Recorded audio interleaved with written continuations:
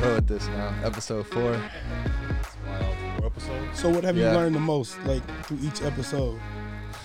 It's a lot harder than you think because for the past few years, I've been huge into podcasts. Lou knows. Like, I get made fun of all the time because I barely even listen That's to his music music. anymore. That's Like, literally I hop in music. the car, I'm listening to a podcast.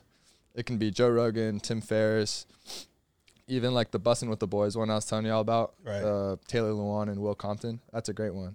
So we almost copied that same idea with them, which we could talk about later as well.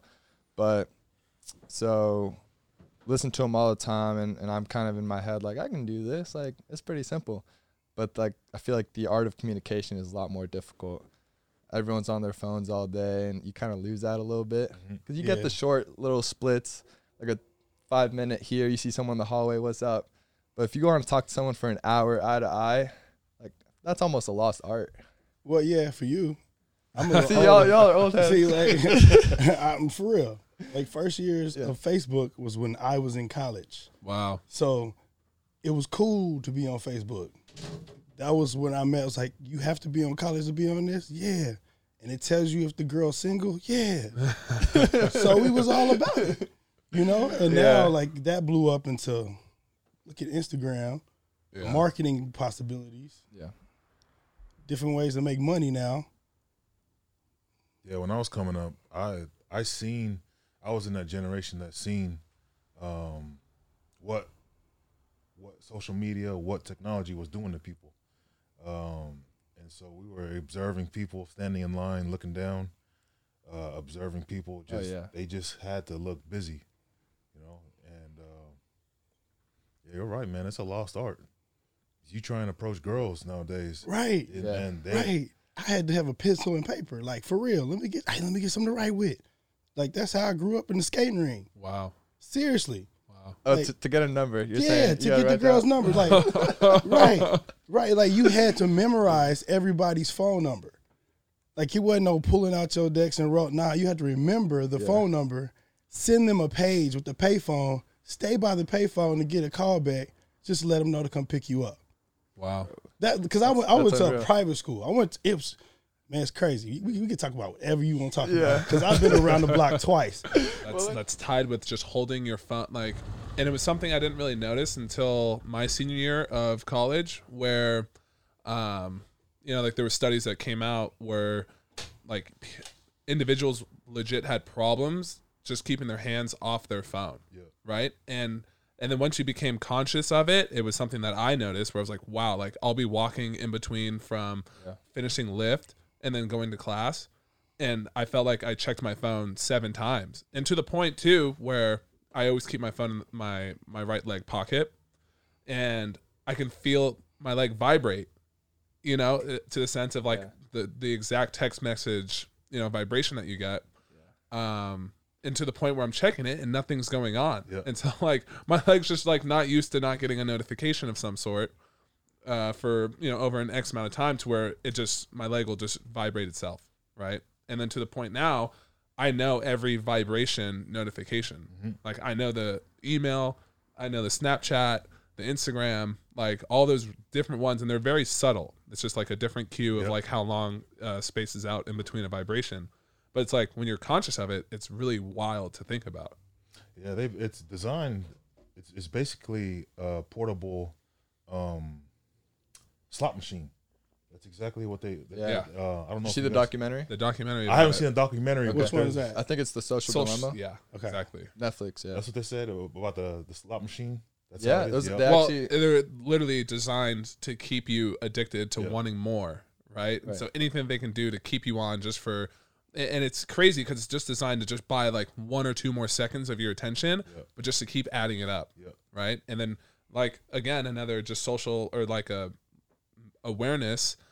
I had a set, and I just, like, it's cool that they track it, but you can kind of keep track of how long you use social media. And I was looking at the hours, like, my goodness, like, Right. it was starting to really tally up to where I put like a lock on it. And I was like, I just want 4 hours. Like, that still seems like a lot. And then there'd be days where I'm just like snapping through, and it's like, it's not even noon yet. I've already hit my 4 hours, and it's like, you do you want 15 more minutes, or do you wow? I mean, but to play devil's advocate, okay, all right, everybody's phone, we on it so much is bad, but okay, what if somebody was on a book that long?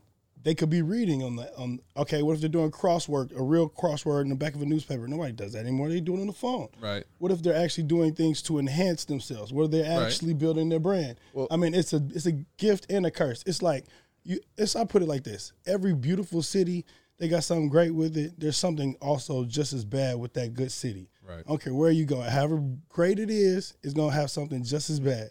And I think that's the phone. It's how you use it. You have to know how to use it, because you can make an argument like you were saying with building your brand now as a student athlete, and it's different now than when y'all were in it with NIL, the name, image, likeness stuff hitting. Instagram's huge. That's a moneymaker. Twitter, huge. You can develop partnerships off of just social media. TikTok, that's the new thing.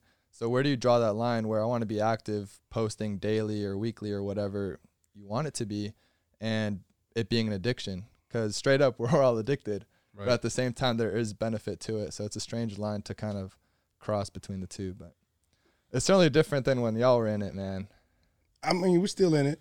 Well, so how, like you growing up, you were just saying like you have to write down a girl's phone number, right? So you grew up in a different age, and then now you're developing into this new technological age. How do you feel like you're just as addicted as someone who's maybe 18 years old? Of course, I'm human. Yeah. I mean, if you got everything that can entertain you at one spot. I remember growing up playing Pee-wee football. There may be one or two dads in the crowd with a TV, and they can watch college football. Oh, snap, that dude's got a TV. Yeah. We all got a TV now.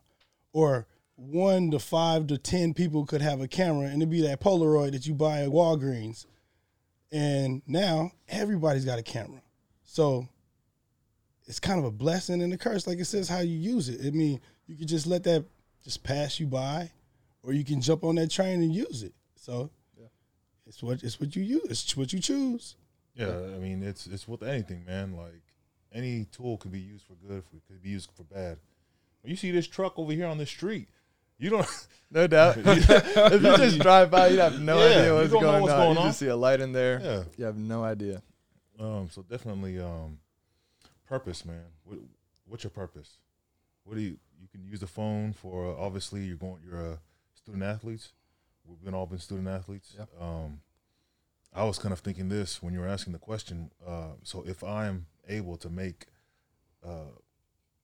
not as good of an income as I would playing professional football, but if I can make something that gets close to that, do I still want to play football? Because I don't love football. What I always wanted to play football for was that's all I knew. That was the thing to get me out of the margins of being poor. Mm-hmm. And so now you have this phone. Now you can get on IG. You can generate like you can do your YouTube. You can generate ads and stuff like that. I was looking on the other day. Dude was making 8 G's just from YouTube. Yeah. Oh, bro. So I mean, there's a lot of ways to 8 G's a month. Yeah. Well, I think before we dive a little bit deeper, how about you guys just give the audience like a little bit of a background of your guys' upbringing and where it all began. How far you want to go back? Golly, we try to go back to where I was born and then hurry up. I'm just trying to go back 11 years. Give like the quick resume breakdown. All right, we'll go real fast. Graduated from University of Alabama in 2007. Roll Tide. Wow. No, I did not win the championship. I did play for Saban. Yeah. Wow. But I wasn't part of the championships. But that was his worst year at Bama. Yeah, it's okay.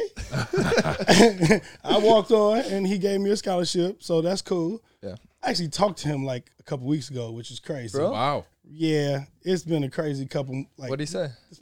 What I needed to hear.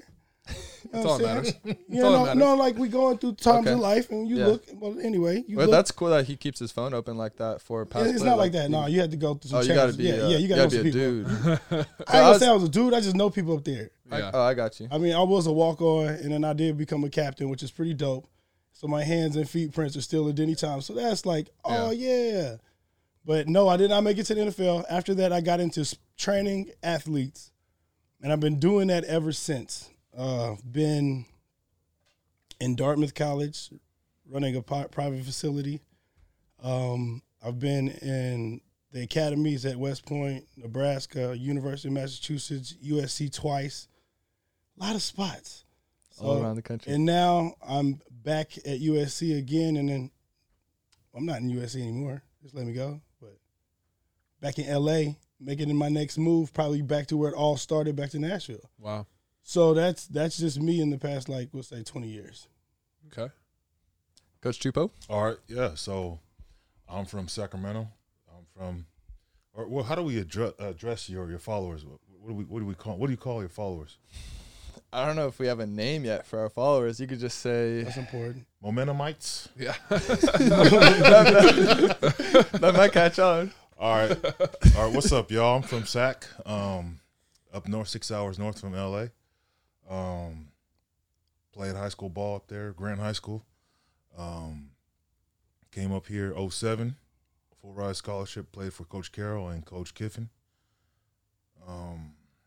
After that, went to play in the NFL. Only had a short stint in the NFL. Decided that wasn't for me. Changed gears. Went into acting, and right when I just started getting acting established, that's when I got a call from my old strength coach to come and help out and be a strength coach over here. Okay. And boom, now I'm here in LA. I forgot to say I'm married. If my wife hears this and say I didn't, throw that in there. she came in there like, beautiful wife, like, I'm married too. Yeah, I gotta get used to wearing the ring. You better say something. All right, now you got that out the way. Okay. We good. I couldn't help but notice two of the best coaches in college football, Pete Carroll and Nick Saban. Like, playing for them must have been wild. Just, I want to know about the culture they set. And, I mean, that's a standard of excellence that not a lot of people have hit.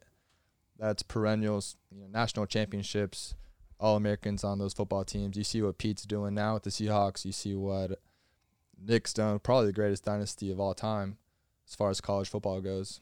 Maybe in any sport, who knows. But two legends nonetheless. Definitely a blessing to have played under them. And I just want to learn more and see kind of what precedents they set. You want to start? You want to go? Go ahead, big dog. All right. Coach Carroll, this is his philosophy, compete.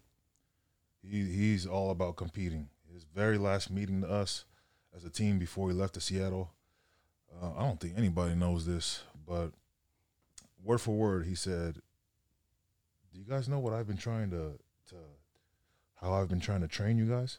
What this is all about? Compete, win forever. That's all about. I don't want you guys to go back to your neighborhoods and be good guys. I don't want you guys to be the good community guy that goes back and gives back and is known as the guy who went to college and came back and now he's the good guy. I want you to compete in whatever you do in life, whatever you do, not just football, but it has to carry over. You have to compete every day at everything that you do, and that's how you be great. And so that was what he was all about, competing, and every day of practice was structured towards competition. Our Tuesdays was competition Tuesdays. It's just kill, just go out there and kill each other full speed. Wednesdays were no turnover Wednesdays. Your main objective was not to turn over the ball for offense. Our main objective for defense was to get the ball out.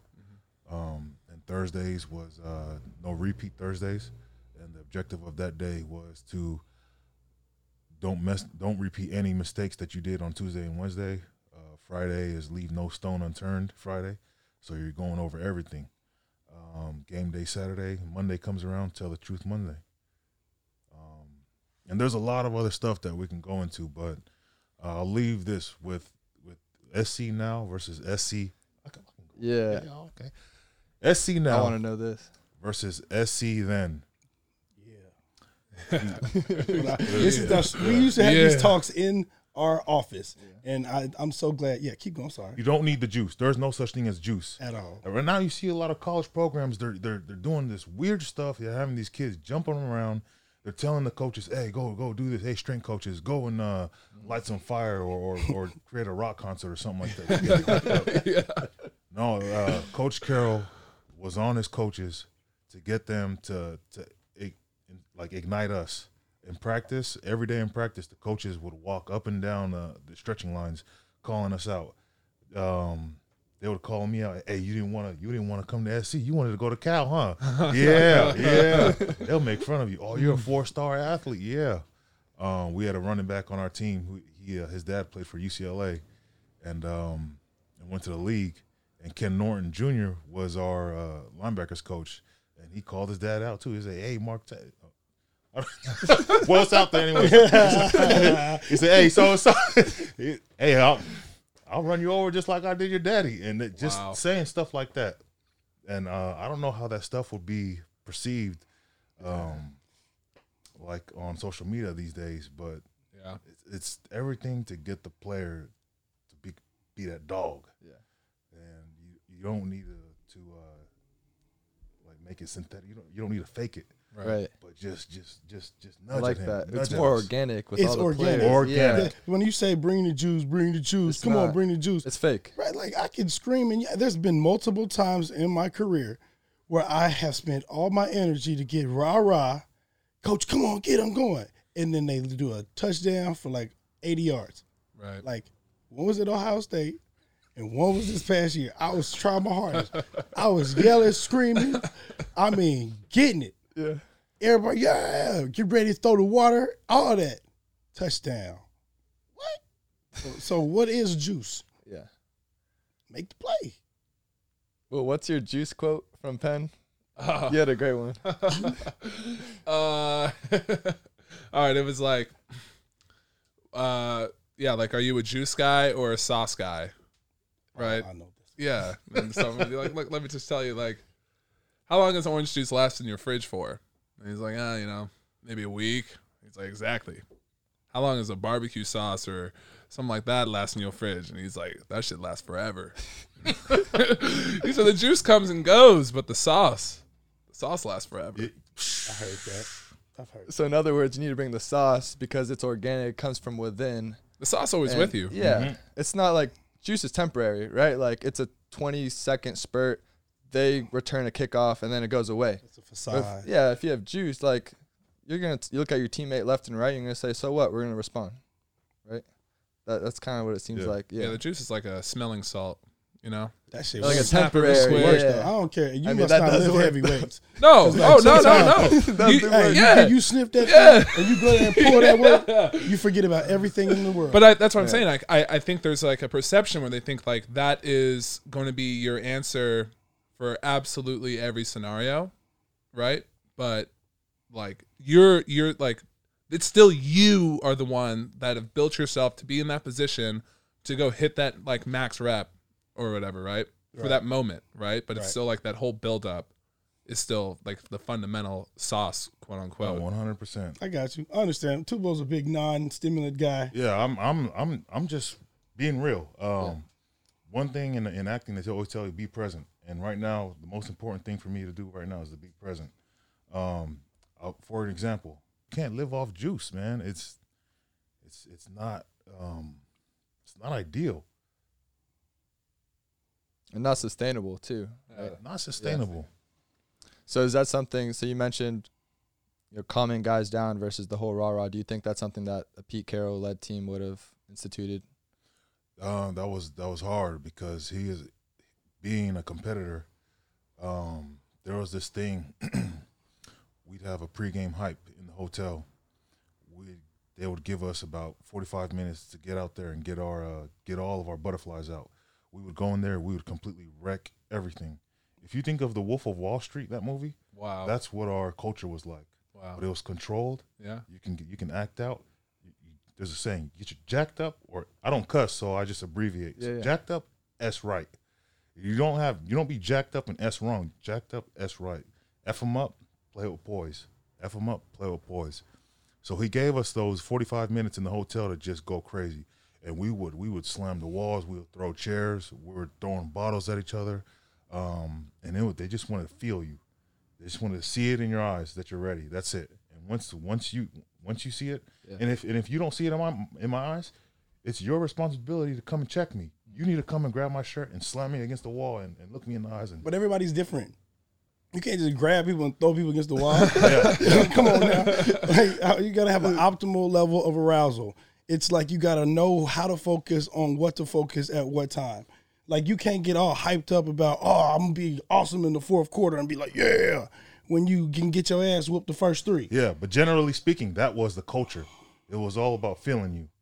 And so, of course, everybody was different, but it was just, that's what the culture was. We want to feel you if you're ready or not. Got you.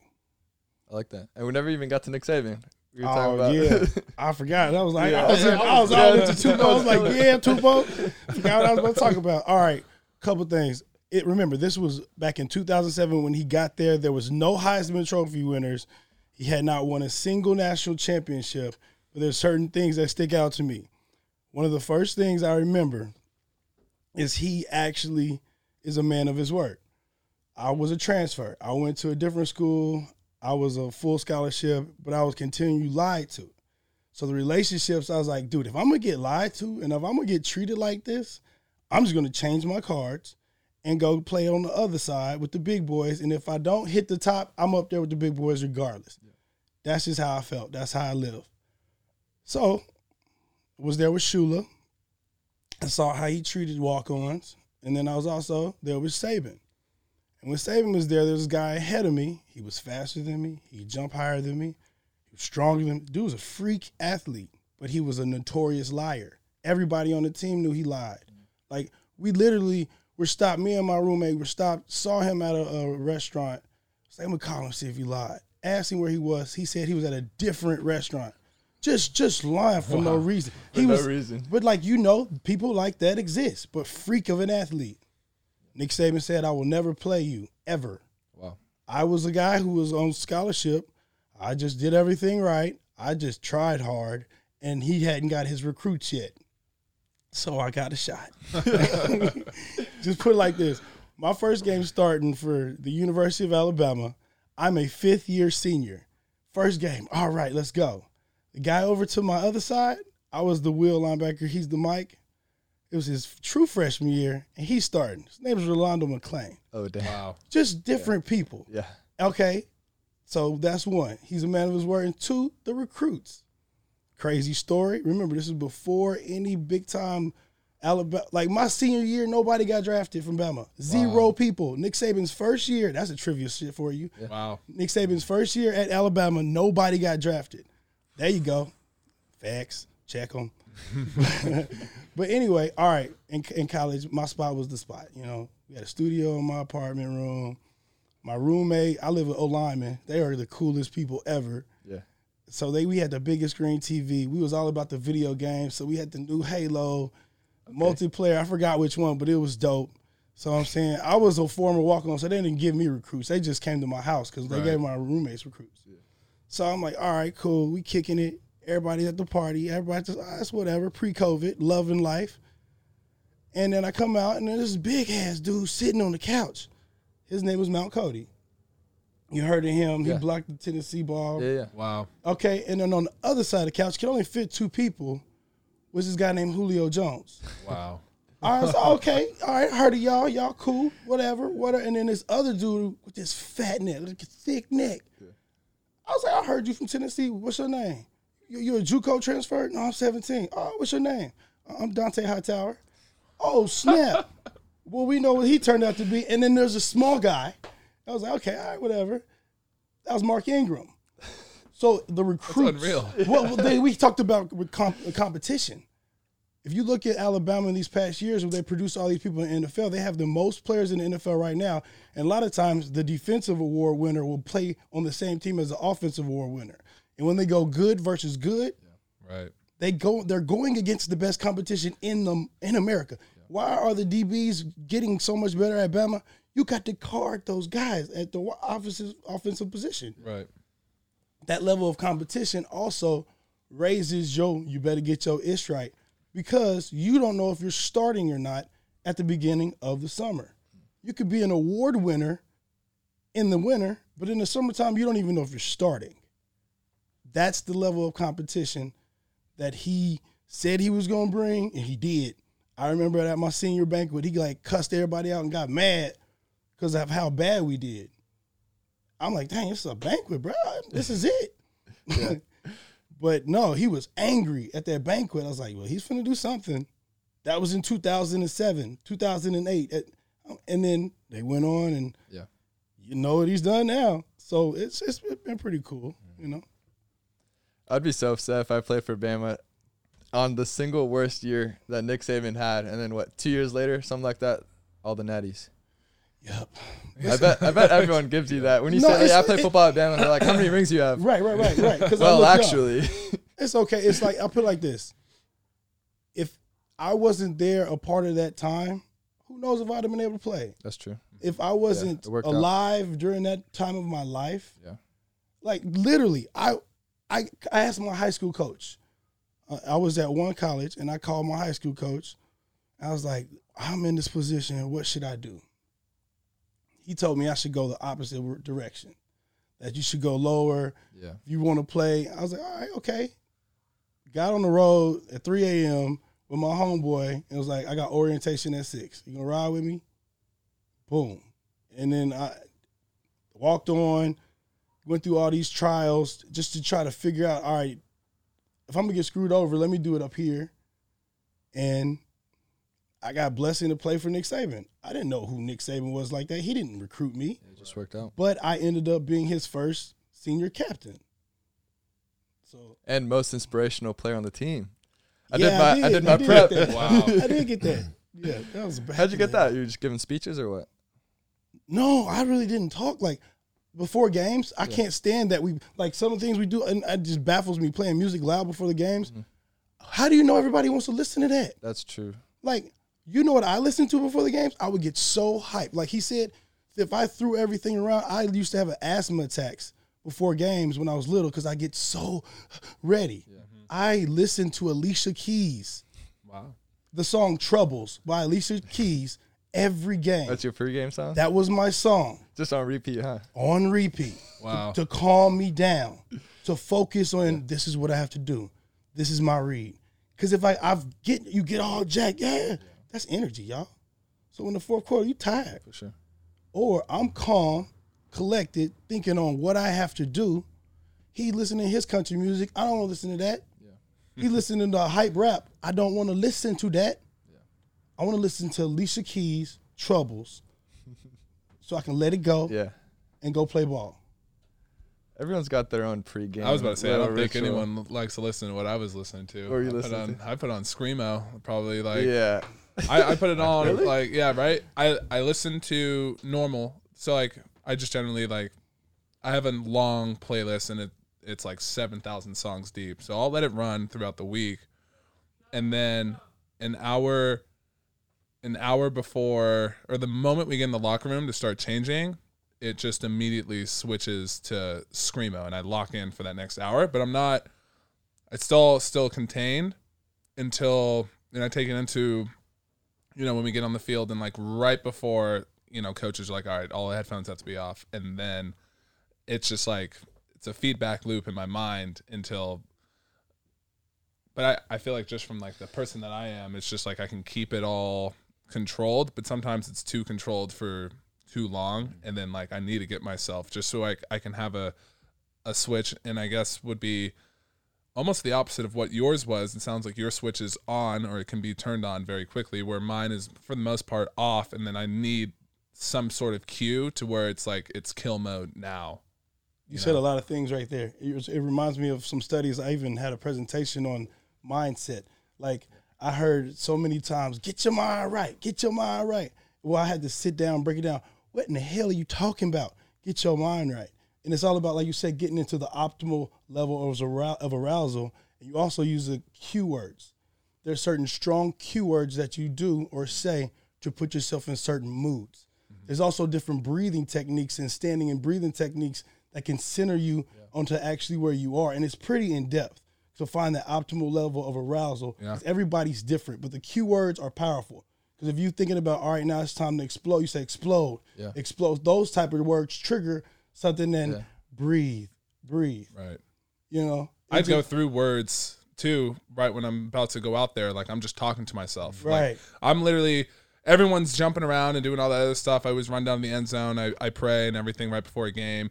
and then it's like, okay, I just kind of calm down a little bit, bring it back up, and now I'm literally just pacing back and forth, just in my own world, talking to myself, like out loud, pacing back and forth, zoned, and then it almost gets brought up too high to when I get out there for the first series, I can almost jump over, and then like an asthma attack, like I have asthma as well. And next thing I know, I'm like, it's only been 3 plays, and I'm out here like, oh, I got to chill. And then I go through the breathing. And then that was something that one of my mentors taught me. And because you could kind of see myself going through that when I'm on the field, kind of like early on in my career. And he pulled me aside and was just like, just take these breathing techniques. It'll kind of help. And then I would always do it. But at least I started to kind of figure out that was what was going on. And then start hitting that, all right, like, just got to get through first contact. And then after that, it was like, all right, breathe. Get through it, and then I hit that optimal zone for the rest of the game. And the self-talk is huge. I just got into that last year, or actually 2 years ago when I was at Vandy. And I guess similar things as you guys, but like playing quarterback, you have to really trust your eyes because you do a whole week of preparation. And each game is a whole different game plan, essentially. And so, we're playing whatever SEC opponent, and they run these coverages. I have to be prepared for what we're doing. I know where I'm going with the ball. And I just have to tell myself over and over again, I'm ready. Like, I'm ready for this. I'm going to ball out. I would even, some of my friends even make fun of me. I'd be like, I'm a bad mother effer. I would just tell everybody in the locker room. And then once I step on the field, it's go time. And then you were talking about, like, the whole mindset thing. Man, I even went up to, we had a sports psychologist at Vandy. And, man, I used the resource. Like, I went up to her, I think the Monday of a big game I was playing in. And I had a lot going on that week. A lot. For Second Spoon, the school of Vanderbilt, they asked me to give a panel speech, so I was preparing for that. And this was one of the biggest games of my career, and I had just so much stuff juggling. And I'm like, where can I find the confidence to do all these different things? Because the speech was on Friday, and the game was on Saturday, of course, right? So she said, again, like a lot of the self-talk, but also this other technique where once you cross the line, you're a different person. And so, like, I'm Mo off the field, but then once I cross the line, like, on practice field, I turn into a different human being almost. It sounds weird, but I would watch these Baker Mayfield clips and just his highlights and just his mannerisms, him talking, and the confidence that Baker has. And that's a really impressive thing, him as a walk-on and winning a job at Texas Tech. Like, it takes a different kind of person to have that confidence, I always felt like. And so I was really trying to bring that inner confidence in myself. And every time I stepped on the field, if I made a mistake, hey, I'm the best quarterback in the country. I'm gonna get the next one. And it really rubbed off the team. And I think, these mental things are huge. Right. Like, I was a different player when I had that mental edge, I felt like. Did you beat Tennessee? I was hurt for Tennessee game. We did. But the team, yeah. We did. Yeah, so. Hold on, Penn? No. So I went to Vandy too. Yeah. Okay. So the year Lou was with us, we beat UT, and then that was 3 in a row. Yeah. And he left, and we had a rough, few years against UT. We were the bowl game, or we had a bowl season, and then right after that, I think you guys won like 2 games. When my last year there, we won 3 games. 3. We won 3 games. Always been a Commodores fan. That's interesting. Yeah, but like I went to Brentwood Academy, like Brentwood, right down the street. Yeah. And I've always been a fan of you guys, but y'all don't come through. But there's not a lot of those. a lot of people who grow up in Nashville, they still become UT fans. I always grew up. Like, my sister went there. Oh, I just that makes had sense. a passion of not liking University of Tennessee. I just didn't like them. Like, no doubt. Florida State versus Tennessee. I was pulling for Florida State in Tennessee. Yeah. Everybody's like, "Why are you doing that?" I was like, "Because I don't like UT." Yeah, I feel like the whole city's like very polarizingly split. I mean, that's just how I would say it's majority Tennessee. No doubt. It's thick. It depends on what school you're asking in that town. Like, Tennessee is thick, but they haven't been very dominant. So a lot of Alabama fans are now there instead of the Tennessee fans. They're still die hard in Knoxville. Don't get it twisted. Rocky Top plays real loud and annoying. Oh yeah. But they just haven't been very. Rivalry week, we just have the Rocky Top song playing all on loop. I can hear it in my head. Song, 3 straight hours for like 5 straight days. You guys play it during like practice? During practice. Yeah. From warm up to the final snap. It's awful. I don't know about that tactic. It's like this country sucks. singer. It Just makes you hate it. It'd be You're like, like, you're gonna hate the song. I already hate it. You ain't gotta play it that many times for me not to like it. Yeah. Speaking of, going back to Coach Carroll, Yeah. he had this another something about his philosophy. Coaching philosophy was it's all about us. Don't worry about what you can't control. It's all about us. Why would we play that fight song over and over and over again? Is that going to make me take on a double team better? Is that going to make me read when they're in trips that they're going to do a toss? Is listening to that fight song going to make me play that play any better than doing my due diligence in the film room, rehab, getting my work done during the week? So I think about these unorthodox tactics to motivate young collegiate men, and I kind of question, like, what are we doing here, guys? Well, I'd almost be interested on like the other side of it, like, or from like the people that are like fueled from hate, like would that almost, lead them in that direction of trying When to do has the hate thing? ever made you a better anything? Like, for real. Like, unless you hate that result, so you become passionate about getting something else. You hate Well, then losing I guess the big question. Besides that, when has hate ever really been that beneficial? What fuels you then? Is it like the hate of losing or the feeling of winning? And is the feeling of winning that's just tied like to this the hate book of I read. losing? That's crazy. So it's like the hatchet versus the treasure. If it's ever this book, you've heard of those two? No. Well, It's like, all right, I'm dangling out some money right here. Go get the money. Oh, I'm gonna get the money. Or I'm dangling out this hatchet. Oh, you better hurry up. Well, all right, if somebody keeps doing that, you're gonna learn to hate one of those so much that you don't really care anymore. With me, I think it's in the middle. Where's your heart? Seriously, what really fuels you passionately? Because if it's the hatchet or the treasure, it's gonna die and fade. That's like saying, what does it profit a man to gain the whole world, get all the treasure, and lose his soul, lose his heart? Where is it that really passion coming from to get things done? Where does passion really live? It ain't in the treasure, and it's not in the hatchet, but it's the heart.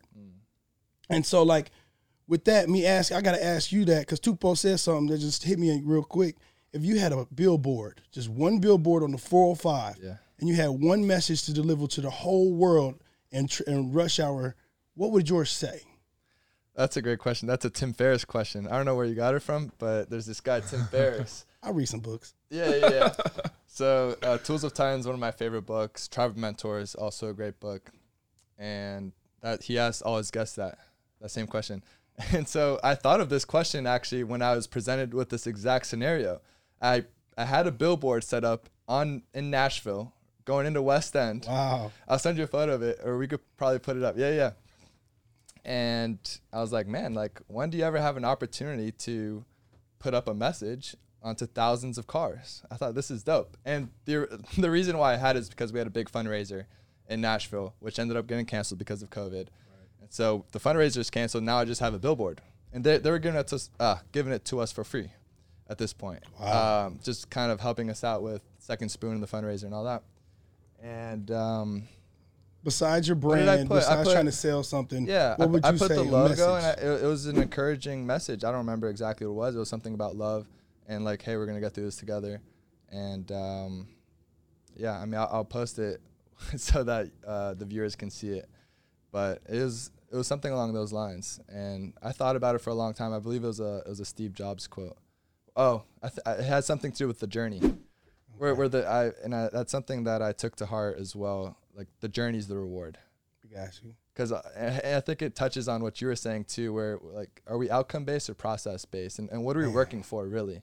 Because you win a national championship, and you see even Nick Saban, right? He wins a natty, and he's not even that happy. Like, he's smiling a little bit, but he's like, I mean, this is expected. This is the process, and we're gonna get back to it.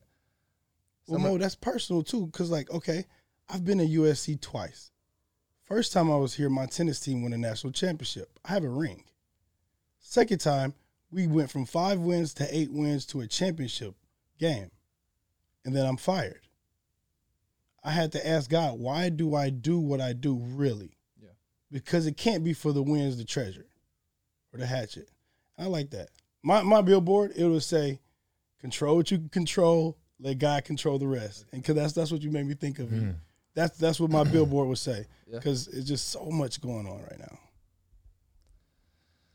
I like that idea where it's control what you can control, but I think some people might take it to a fault where I can see that. Where there's things that you can do outside of your realm where you don't believe you can control, but you can really affect almost. Does that make sense? No, then that goes against it. You can go out like faith without action is dead, and it's impossible to please God without faith. So I've got to get up and I've got to get out and I've got to take that step into the unknown. I can control me taking those steps, but I can't control things that are going around me without taking those steps. Yeah. But I hear what you're saying. But people might see that and be like, hey, I'm working hard and it's going to work out for me. And that's it. Let God take the rest. But I feel like there's a lot of things, like how else can I be proactive? I'm going to work hard, but I'm also going to watch film with coach. I'm going to set up meetings. No one else is doing it, but I'm going to go out of my way and do it. Like, those little things. I think the foundation of it is just like you have to be true to yourself, right? And I think it's easier for athletes in a sense, or anyone that's in a structured environment to where you're being critically analyzed on everything you do, to the point where you start to take that criticism and then make it even more critical on yourself, right? To where you're truly evaluating, almost to the sense where you're so worried about what the criticism is going to be when you go through everything that you want to be ahead of the game and really start checking all the boxes that you already know that are being evaluated, right? And then at that point, you start evaluating everything that you do, to the point where you start gaining a broader sense of things that you actually can control, or steps that are needed to try to get you to the most controlled state. And then you start evaluating like things that are truly outside of your hands. But I think that comes with just like a lot of self-reflection and time to yourself, honestly. And I think one thing that kind of helped me, take myself to a further level was just like practicing mindfulness. All right. And I read a book like 10% Happier, and it was just going through like this guy's like just journey in a sense, but he just started out where everything was just out. It was just complete chaos all around him. Right. And he thought like really the only things he can control were some of the basic needs in life, and that's it, until he started taking 5 minutes a day, and it started to broaden out, but to the point where he's like, he could truly start controlling just like how he perceives things. Right. But then like that's a whole trickle down effect, right? From the perception and how you react to it, it trickles down. But like the point of like mindfulness is you're literally just starting to take note of every little thing that your brain is almost synapsing through your body. Right. And I think just like that process starts leading you down to like the road of really gaining a better understanding of, I guess, that saying as a whole, of just controlling what you can control and let God handle the rest. What would you put on your billboard? Yeah. Well, yeah, I was like thinking about that, and I'm like, I think that quote is amazing into the sense where I would say like you can do all things through Christ, but I also think that ties into what you're saying, right? Like we can do all things through Christ, but it's almost someone seeing that from face value, so it might be a scoff or a laugh. But I love that verse. But do you know what the verse before that says? No. Well, not by heart. I have read it. It says, I know what it is to be richer, and I know what it means to be poor. That means everybody reads that part of the verse, but the one before says, I've been through a lot. Right. I have been poor and I've been rich. And through all that journey, right, then that one comes. Right. But that was going to be the point of it, where I was like, it's going to be the journey of getting there to the point where you fully realize it. That's awesome. In a roundabout way, which is great, even, getting further insight. But, yeah, I think it further just ties into what you're saying. That's awesome. And in these fields too, where we're at, as a student athlete, like myself, right? I'm out for the year. Boom. Freak injury, compartment syndrome. Control, you can control. I couldn't control that. I can only control my rehab. Or you playing for the Eagles, right? You end up, you get cut. Yeah. Whatever injuries. Broken foot, broken wrist. It's like I can't control my circumstances. You can't control that. And then, y'all with this situation now, hey, I can't control it, but, why am I doing this? And that's what you brought up. What's the goal here? Is it money? Is it accolades? Is it this? Or do you want to be the best at this profession and as a person and as a mentor, et cetera? When you get to this point of my career, I'm figuring out just because you work the hardest, apply a lot of knowledge, do a lot of things to make value in your organization, you could do all that and be really, really good. It does not matter if you do not have the proper relationship set up. And that's what I had to go through. I had to play that game. Yeah. I went all hard because that's how I was raised. Find a good job. Use that good job to build some retirement. So I thought I found a good job. Thought I could build some good retirement. But then I kind of figured out the more knowledge I chased and the harder I worked in trying to get everything just so right, it did not matter in the end of the day because I didn't have the proper relationships established. So to me, I think relationships are greater than gold, and that's what it's all about now. Yeah. And what kind of relationships do I really want to establish? And what are those relationships? How am I going to build them? Are they genuine? Like, that's where I'm at now. Because I thought the whole time, if it's about relationships, when can you actually develop a collegiate athlete? And in my opinion, nowadays, when you get to college, it's a little bit too late. Mm-hmm. You got to get them before college if you really want to train up a child in the way they want to go. So that's just You're talking about in terms of as a person or strength training and football training? Anybody can get anybody strong. That's really simple. Yeah. But, like, when you're trying to develop somebody to give a little bit more that I can't go anymore, and yes, you can. That edge. The heart, yeah. Not the treasure, not the hatchet, because you'll quit on those. Something that dig down in my heart, say, okay, I'm going to give my all because I know that dude beside me is going to give his all. And I'm not going to let him down because I am a part of this team. Yeah. That is, in order to have somebody live life every day like that, to make sure that they're actually doing more for the community and being a good human being, is it too late when you get to college after you've been recruited? I don't know. Yeah. Some people can build that. I just wasn't able to build that as strong as I thought I could. And maybe I have to go to a lower level to really develop and try to change some kids' lives. Yeah. I don't know. That's where I'm at right now. Well, I think, too, that's what strength coaches are almost billed to do from the head man, right? You setting the culture. I think a lot of people don't realize how important a strength staff is. You don't think so? We don't create the culture. We curate the culture. Okay. It's just like a garden. We're there to tend to the garden. We don't create the garden. We don't say we want carrots there. We want apples over there.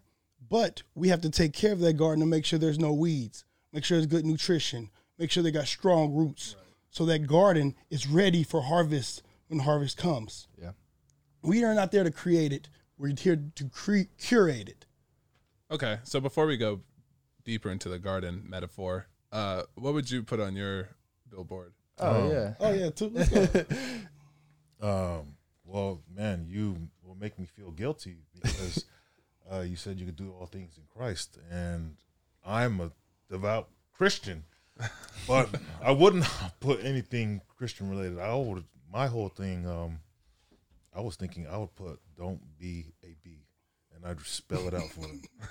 The whole cuss word. That's me, man. D-Bab. It's called D-Bab. D-Bab. Don't be a B. Just that's my whole approach on it. If you're feeling like a coward towards something that you should be doing, don't be a B. Do the right thing. Don't be a coward. Do the right thing. Say the right thing. Be good to people. Don't be a jerk. Be honorable. Be respectful. Don't be a little a B. Yeah. Wow. Well, okay. So diving into just ride down the street like a bitch. It'll get your attention for sure. Yeah. Yeah, that's right. That'll get you thinking. You got it. Yeah. That'll kill all self-doubt. I'll take a photo of it at least.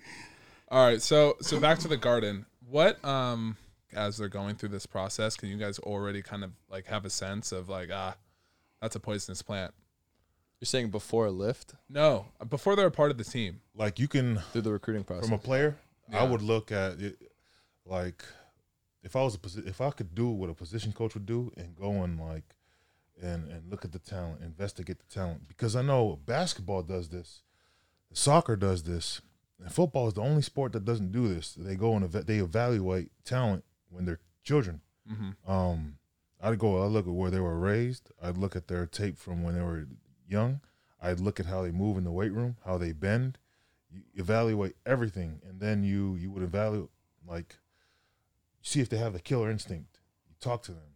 Just talk to them like this, and you could hear it in their voice if they're a killer or not.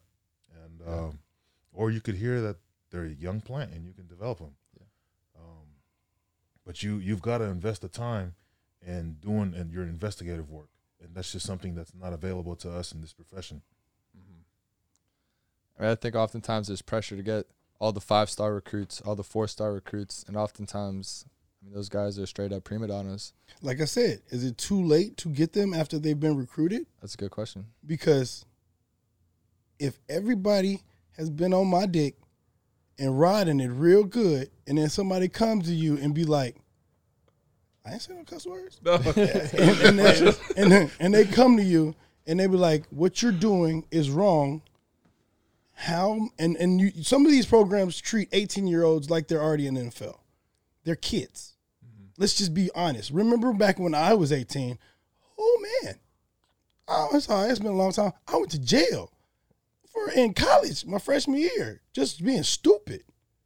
We're kids. Yeah, I didn't have the same mindset. And if you treat somebody like they're an NFL or a professional when they need structure and discipline, you're not helping that 5-star dude become a Hall of Famer in the NFL. You're helping that 5-star dude be awesome in college, have a great time in college, and then when the real world smacks him in the face, fall apart. That's just what I feel. How different is it in the league, Tupou, compared to? Well, didn't you play in the league, Lou? Yeah. How many years did you play? No, I was picked up Eagles, and then I was like their first cut. But when I was there, and I had to hide everything, like right from the bowl game, find out like during the pro day training and everything that I had a couple breaks in my foot. Oh man. And that was just indirect because we were just looking at some of the ligaments in my toe and everything. And then so when they did the x-rays, they were pointing out a bunch of other spots in my foot that they were just like, this is going to go. Yeah.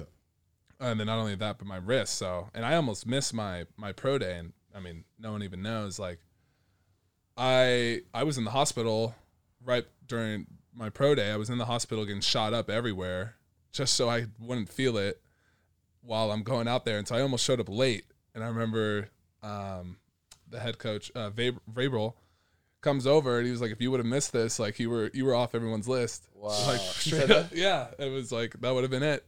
And you can't tell them anything. Like, no, I was just like, oh yeah, like jitters, just like trying to get through it. So, I mean, that whole process, and I look back very fondly of it, but it was just circumstances that I had to deal with, All right, what would you? Because I wanted to cover that. Yeah. Well, no, I was just asking you in the league, how different is that? Is that same mindset where, like, you're talking about guys getting prepared for the league? Is that a shocker for some of these 5-star big recruit guys at big schools to get treated like they're NFL players early on or too early on? Like, have you seen that? I wouldn't say guys coming in that we're not preparing them for the NFL. Yeah, like, so you were with the Browns, right? Yeah. So did Johnny come in when you were out there? I was his locker mate, and okay. He was cool. We were cool with each other, respectful. But I would say this: you can play as long as you want in the NFL. But there's going to be a time when you become a free agent, and then that's when the nut-checking time is going to come. The time where you've been through some stuff in college, and it developed you as a person, will come out when you hit hard times. It'll reveal your character. So you can play. That's what you want. That's easy. Playing in the NFL is easy. You worked hard for it. You're reaping what you sowed, and you've already expected the money. It's there. But when you get cut, you're a free agent, and you go back home, and your family is looking at you with those eyes that they expected a lot more from you.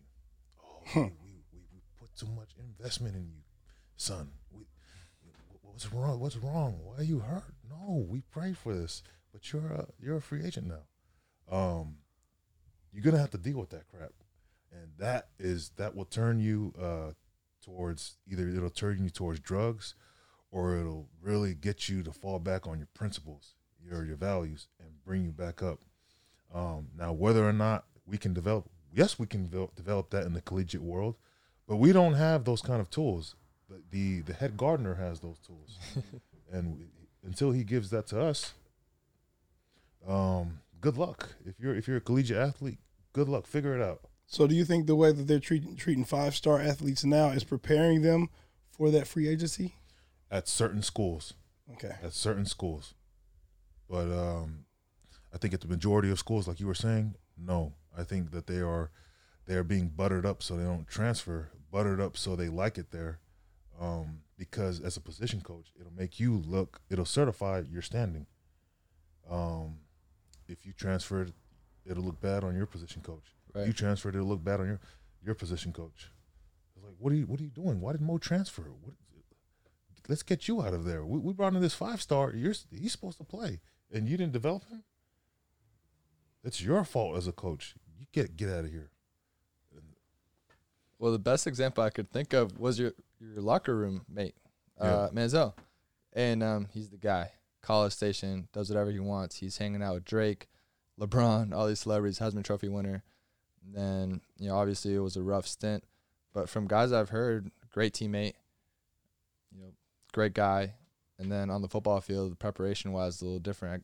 Maybe he just thought it was going to be as easy as it was. I don't know. There's a number of things that you can say. You can blame it on his position coach. You can say, why didn't he come down on him harder? Why didn't you expect more from him? Yeah. Hold him accountable for his mistakes, for how he plays. I mean, I don't know. But if a player's making more than the coach, you really going to listen to your coach? If he can cut you, yeah. Do you think Tom Brady? If you're making more than your coach, you think they're going to cut your coach first or you first? Your contract's not guaranteed, though, right? So if you're not, you could lose that money real quick. I mean, he's a first-round pick, though. That's what I'm saying. Not your mentality. So he declared early. He's probably 20, 21 years old. He's the man. If you're a first-round draft pick and you're making more than your position coach, they have to keep you. How much are you really going to be like the position coach get in your guts and be like, wait a minute, bro. How much you make? Right. I mean, even in my profession, strength and conditioning field, I have been talked bad to people, and I'm sorry, talked bad. I've been cussed out by the best, like the best. I've been cussed out from the 50-yard line all the way up. Literally, I have been, and like people talking crazy to me because they make more money. Yeah. It's just what people do. I'm like, and Tupac almost said, boy, don't let your paycheck get you knocked out. Yeah, I got a story for you. Go ahead. I'm done, man. I'm just saying, like, when it comes to that money and a little bit of that power, are you really going to listen to somebody who's, in your mind, inferior to get better? Really? I was like, I got here. I'm making 3 times as much as you. Why would I listen to you? I mean, I'm just saying, if you've been treated like this, I'm just saying, if you're treated like that 5-star diva, I think that's why Alabama, I mean, they got a lot of people in the league. I know they beat up when they get to league, but it says something when Waddle is trying to play and everybody in the world sees the boy is still hurt. Yeah. Yeah. But he is trying to say, I can provide for this team. I'm going to compete. They treat their 5-stars a little differently than all these some of these other 5-stars I've seen. I'm just going based off that. Yeah. Just based off that. Or the center arguing with the quarterback, both 5-star, about being correct. Mm-hmm. I don't see any divaness. I just see working. Because when you get that 5-star and you get them with the right mindset, watch out. So is Alabama filtering through the 5-stars they don't want, the ones that are prima donnas, or is the culture so great that they're just bringing in great talent regardless of personality and character, and then molding these men? I can't answer that question because I've thought about this. I don't know how good of human beings they are. Their player development. I have good people that still work there. I just know I did see a picture where there was number 41 for the Saints. I don't know why I can't. Kamara, he was in this picture, and there was like 3 or 4 other NFL running backs, all for Alabama in practice. Yeah. So when you got that kind of level, Derrick Henry, Kamara. you know what I'm talking about. Yeah. There's a lot of them, and you're like, okay, we get it. And that's just It's one probably position. like you probably look over your shoulder and you're like, yo, I have 3 first-round draft picks behind me. If I do anything wrong, Nick Saban's willing to play this guy. Yeah. Right. So how much does that prepare you for that free agency? Probably pretty well. Very well. Yeah. Or besides, I can skip everything. I can not show up, and I'm still going to play because you know what? I'm the best regardless. I'm just a guy. How much are you preparing for his free agency time? Yeah, it's tough. You know, it's just. Yeah, I totally see what you're saying. I want to hear your story too, folks. Yeah. I was waiting for that one. So coming out of SC, I was a free agent, and I had to sit out a year because I had knee issues. You know, it's what happens. So I do pro day again, and I get signed to Chicago. We're in camp, and the rookies had to walk up 3 flights of stairs to get to the meeting rooms. And I was just like, heck no, I'm not going to do that. After a year of being home and away from the whole football culture, just being in real life, that there was there's no seniority in real life. There's no veteran guys in real life. You treat people with respect. You give it, you earn it. Then you'll give it. It's give and take. So I just forget walking up those stairs. I practiced hard. I'm going to go in the elevator, and the rookies were like, hey, Tupou, man, you're crazy. I'm like, why? Why am I crazy? I get in the elevator, and there's 2 all-pro vets in there, and there's another vet guy in there. And one of the all-pros tell me, he says, hey, Tupou, you're not allowed to be in the elevator, man. Rookies, you guys got to take the stairs. Like, all right.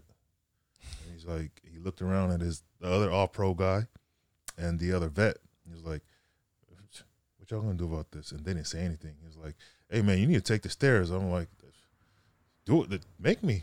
And he looked at me, and then this was him. Man, press the elevator. We went up. Yeah, Tupou will fight you. Hey, I did the same thing when I was in Arizona. There was a guy, a veteran guy, big money guy, big money player, big investment. I was playing hard. Got close to the quarterback. I beat him, and then I ran away to trail the play, pursue the play, and he just pushed me on the back hecka hard. And then I heard the guy standing in back, and they were like, hey, what the heck was that for? I turned around and I said, hey, I'll talk to you in the locker room.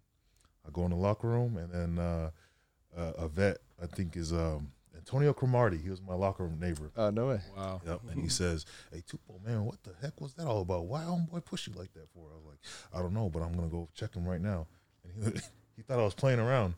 Took off all my stuff, and I got up, and then Cromartie was looking around. He was like, whoa, Tupou, hey, where you going? And he starts telling everybody, like, hey, it's about to go down. I walked straight up to this guy, and this was a big money guy, and obviously I was a nobody. I was a free agent, but all the guys who were on the O-line and D-line had a separate area in Arizona, and they were all together in their locker.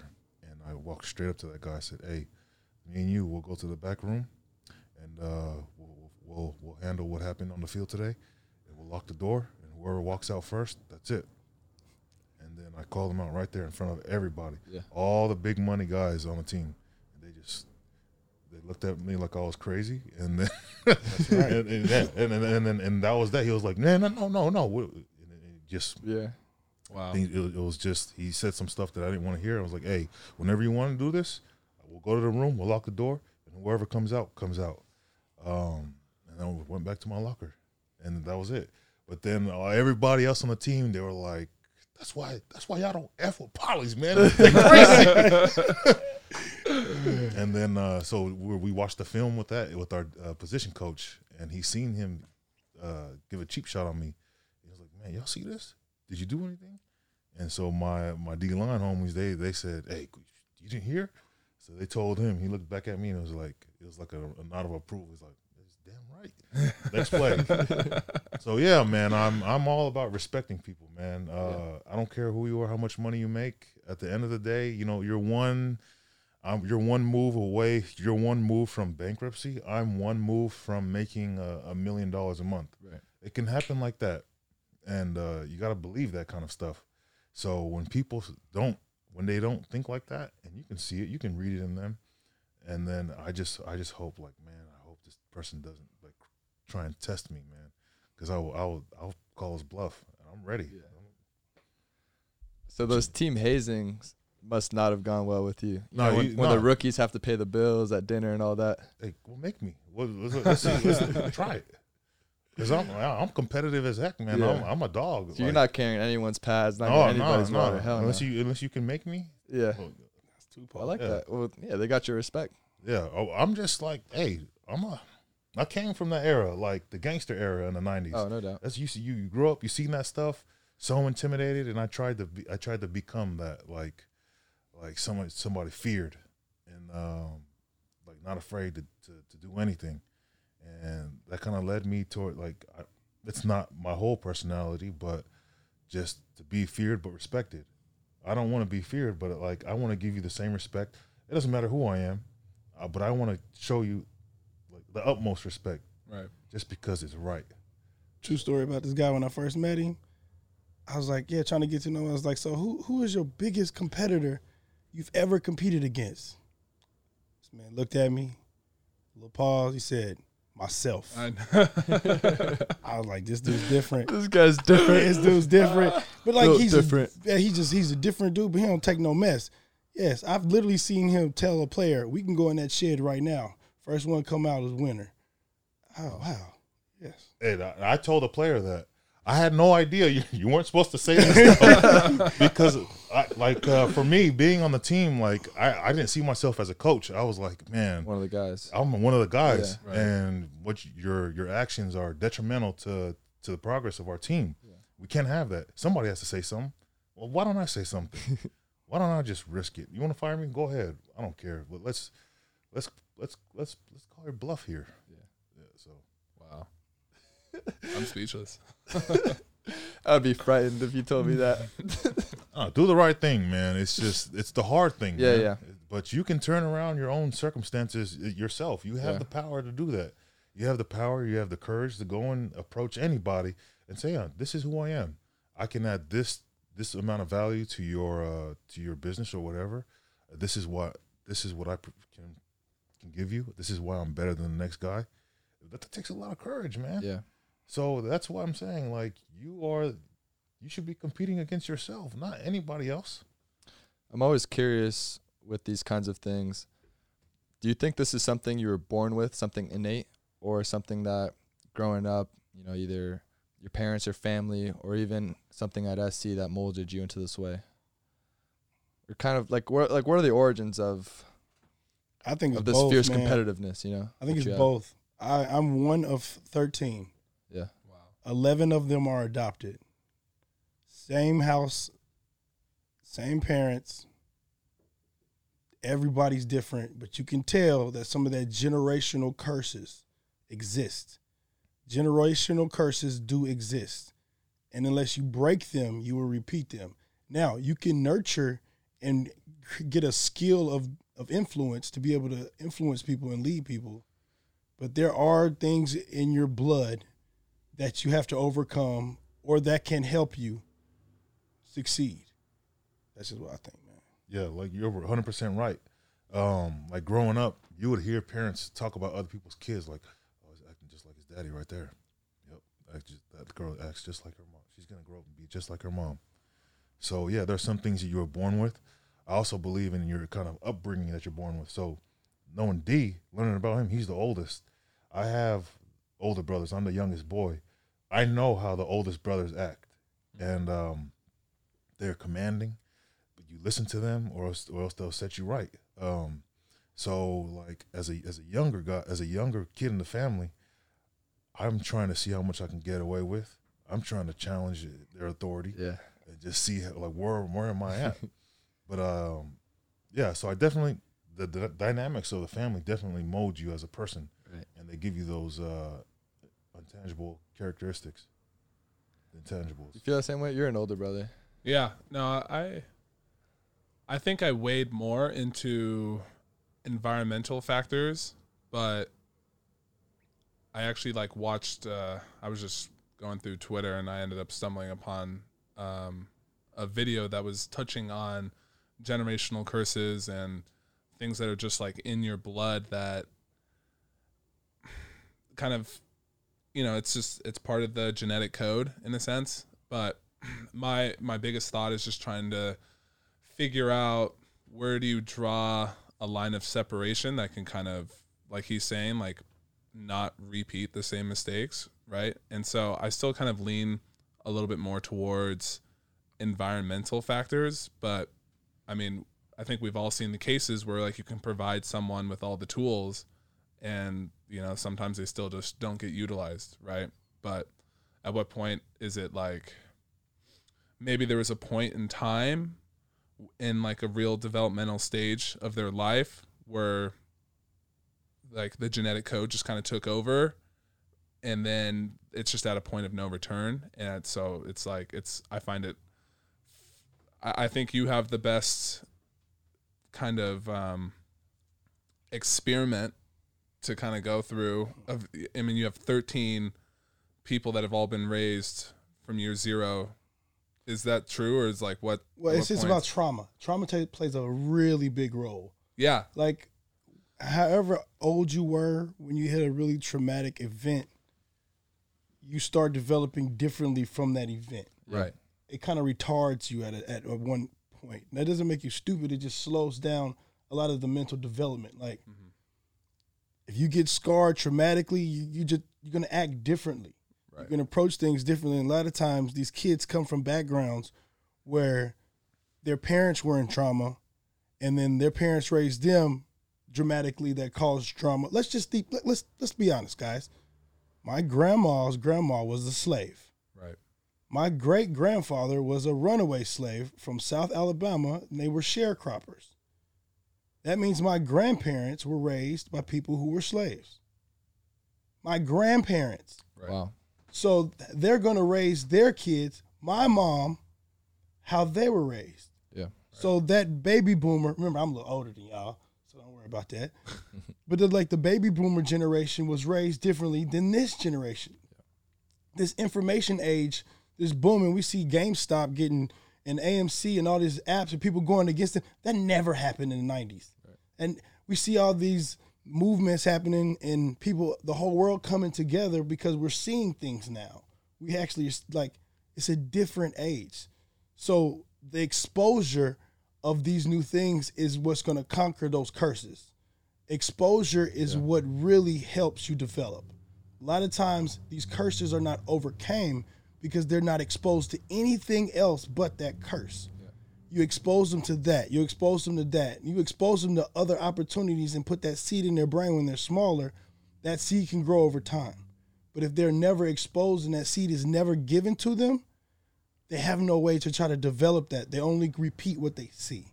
Does that make sense? Yeah. I also think like if you're looking at like an infinite amount of branches in like the direction of someone's future, and like time is a running course, right? Like a seed, or I think it gets very complex in just trying to explain this thought, but like a perceived event for someone that might have been, I guess we'll go some more apparent, like 7 versus someone that was 5, right?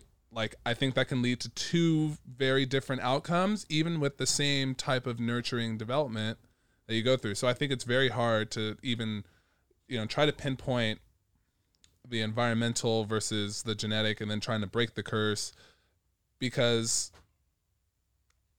I think just like the ongoing perception of when something happens is automatically going to be, it's going to affect everyone differently, just based purely off of, I guess, where they're at in their development, right? And then that just leads to a whole, you start compounding that, and now you get way off course. Right. So I think it's also like just very tough to try to provide someone with the tools that that's going to lead you to where it brought you, right? and then to try to apply that, you know, like I was saying, you provide everyone with the tools needed, but it's almost like, again, like the initial perception of just those tools could just be so drastically different from someone else, even trying to hold all things constant. Right.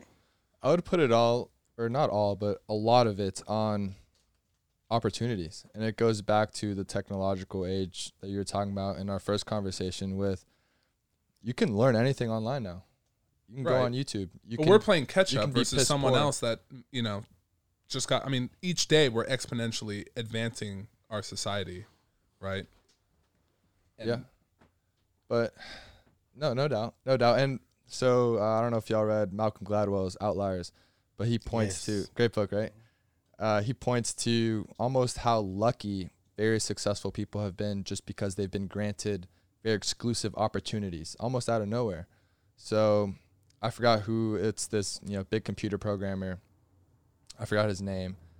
Big player in Silicon Valley. And if it weren't for this very specific supercomputer being at his either elementary school or high school, he wouldn't be who he was. Was it Bill? Okay, it was Bill. There you go.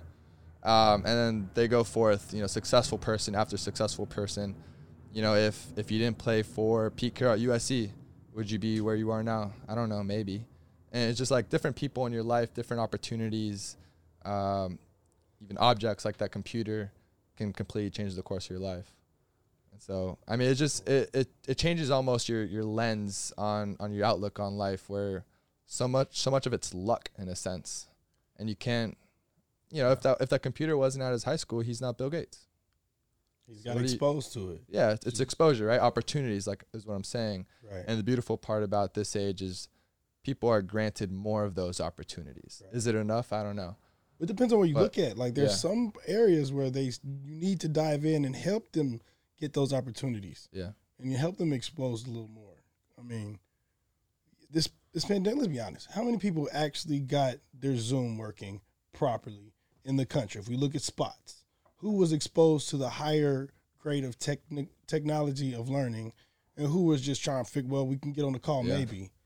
Well, to what degree is education, has it been deteriorated in a public school system where a lot of kids aren't afforded great internet access? Williamson County, Tennessee is awesome. No, well, I'm talking about County, online. Not as good as Williamson. Sure. Just your county, like. No, for sure. I'm talking about in terms of the virtual education versus a physical one. Are you saying that it's all gone downhill? I think you're right about that. My wife, she was on a Zoom call with her professor, and he said that one school district, once they switched over to virtual learning, they lost 500 kids. Wow. Really? Yep.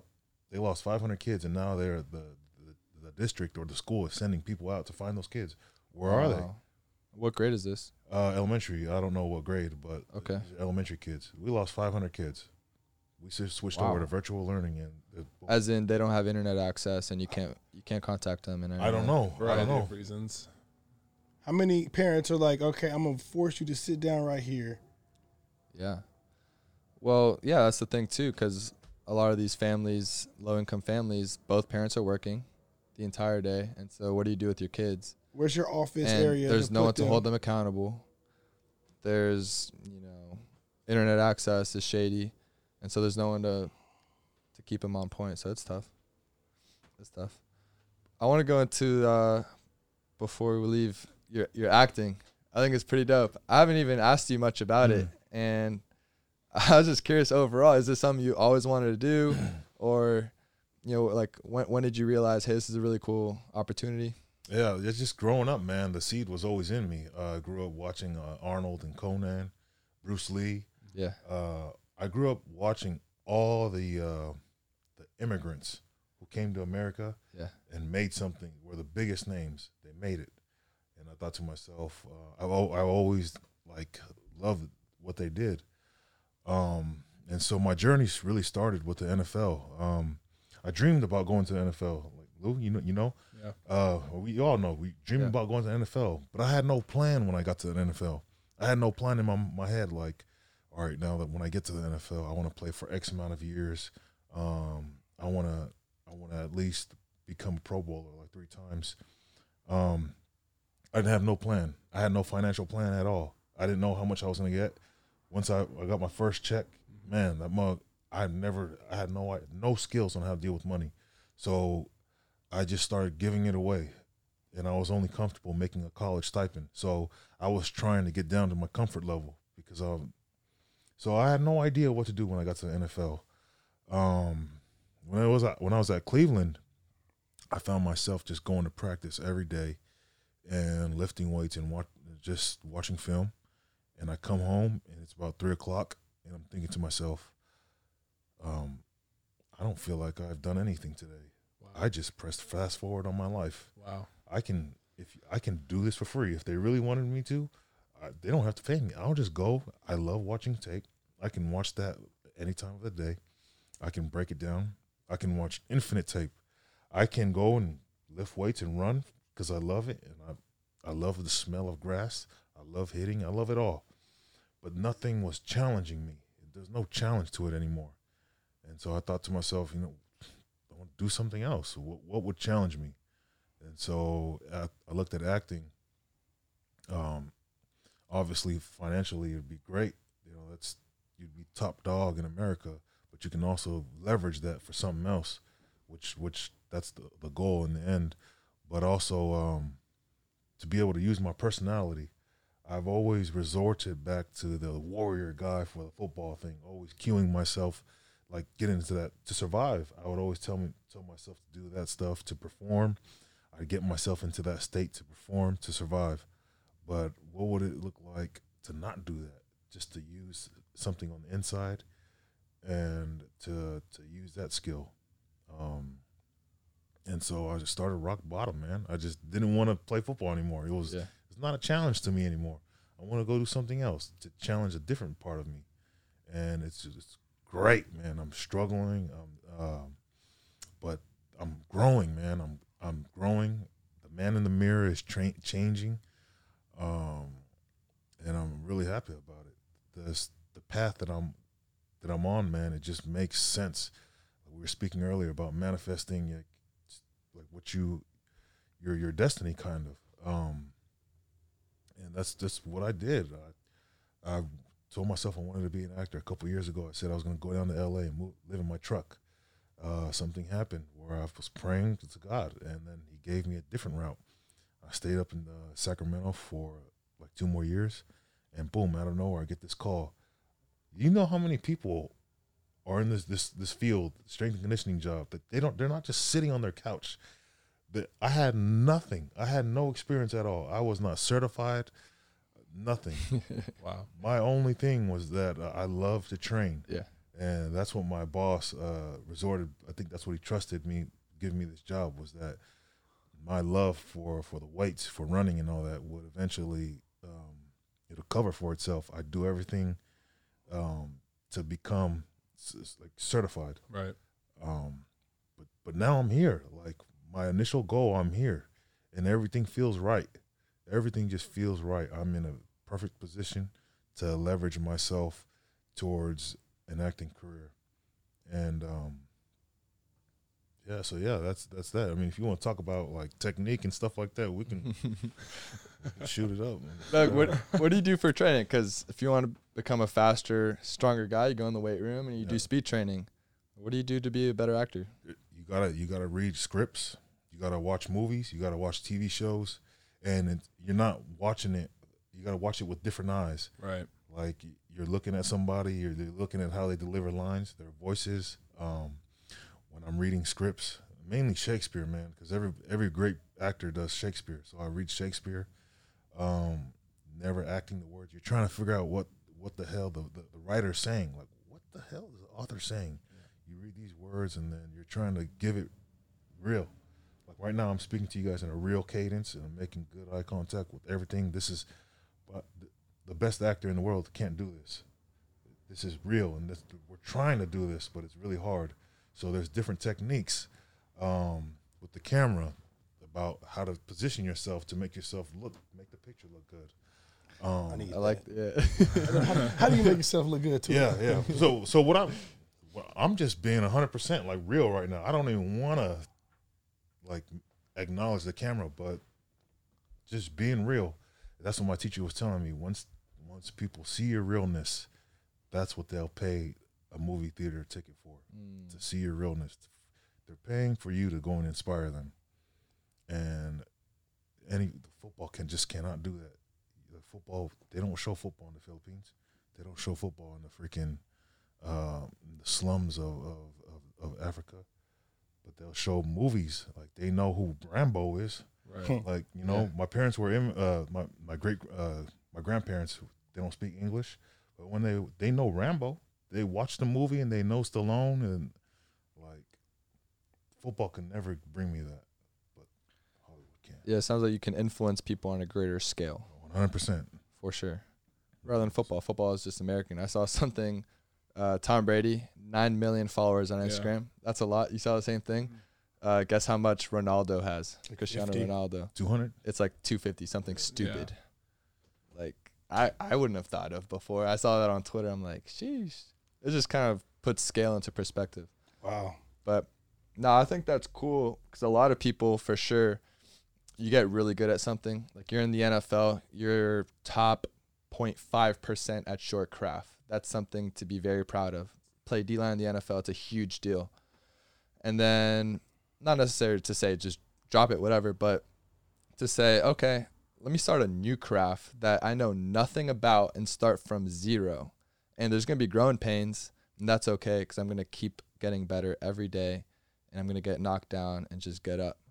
I think that's a very powerful message because a lot of people, they just want to do what they're good at and keep doing it because it feels good. Oh, yeah. And I'm sure your first month or two acting, probably even still, right? Because people have been acting their whole life. And so you're trying to reach a level that, Leonardo DiCaprio sets.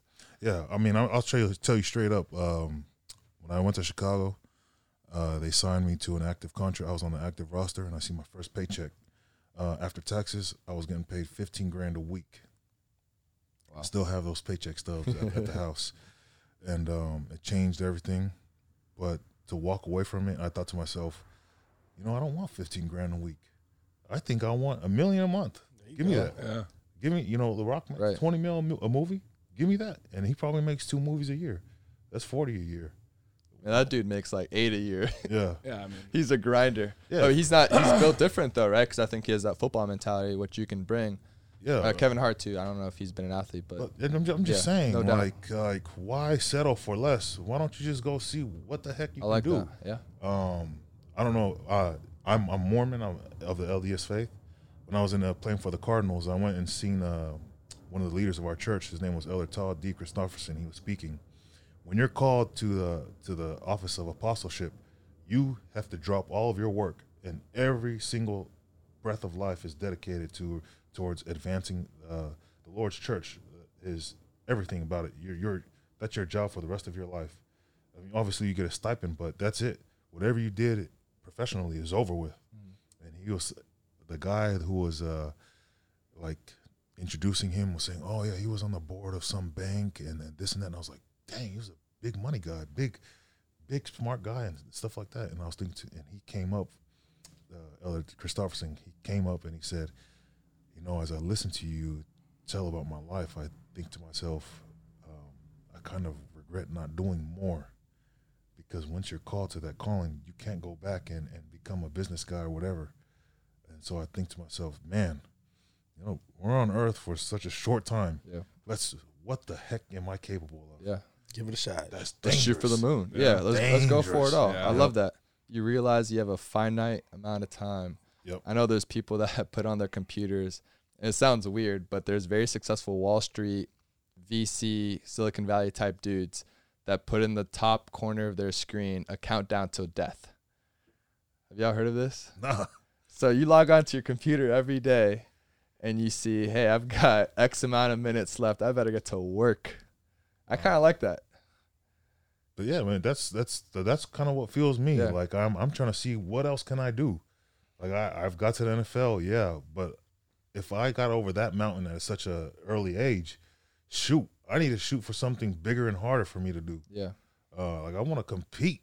That's what It goes plan. back to the Pete Carroll compete. Yeah, but I was already He was a like that. competitor before, being the youngest child, being beat up by the oldest brothers. Yeah. Like I grew up with that, but that's just my outlook on things. What can you do? obviously, maybe you guys become really successful in this. Do you want to stay at the top, or do you want to find some other higher mountain? Are you confident enough to go and take the top dog off at another mountain? Right. Let's say you want to do radio. Let's say you want to do something else. Yeah. You think you're confident enough to go take down like Howard Stern and be the top. Like, this is the strength coach talks we have all the time downstairs. Bro. Like, people will come in there all the time, Pika, Kyle. We talk like this. This is something we used to do every single day. Just talk about life. That's awesome, too. Yeah, man. It's just, Yeah. you got to believe in yourself, dude. Like, Self-doubt. Yeah, Gotta self-doubt. kill it. That's what D was telling me this week. He said, man, I'm having a hard time, and it ain't even nobody else. It's me. I'm trying to convince myself. You got it, D. You got it. What's crazy, my Bible verse I read this morning is God has not given us a spirit of fear, but of power, love, and a sound mind. And I just got to keep repeating that. He did not give me the spirit of fear, but he gave me one of power. So, like, it's weird, man. Like, all the things you guys are talking about right now is kind of ironic. That's exactly what I'm going through. That's crazy. I'm literally stopping a career that I've done for the past decade and jumping into something brand new. Brand new. And it is terrifying. Yep. But you know what? It's crazy, man. After I got fired, I'll clean out everything. And one of the janitors, not janitor, he's an equipment manager named Chris. You know what I mean? We get to know the small guys because they're funny. Yeah. So having talked with him, and I told him, like, I got fired. He was like, what? You got what? He looked at me. He was like, look, 5 years from now, you're going to look and be like, this is the greatest day of your life. Absolutely. So, I don't know what's going to happen. Hey, DM the coach. That's my new Instagram. It's going out. DM the coach. I like that. It's kind of catchy. I like that. All right. So where can we follow you for those listening? Your IG handle, your Twitter. We'll end on that note. Yeah, IG, Sheriff Tupou. It might change. That was my strength coach handle. I don't know. We'll see what happens. We're going to make a new one. DM the coach. I'm going to keep repeating it. Yeah. That's me. Mo will display it on the bottom screen. Yeah, it'll look good. Flash It'll look it. good. Yeah. Yeah. Well, I appreciate There's y'all. nothing up right now, but it's coming. Yeah, it'll be up. It'll be I got the name. right here. I got the name. That's about it. Is that it? Yeah. I appreciate y'all, man. Appreciate that was a you great guys. combo. Thank you. For sure. Thank you. It's Yeah, good. thanks for your time. Thanks for Thank you, coming on, guys. man.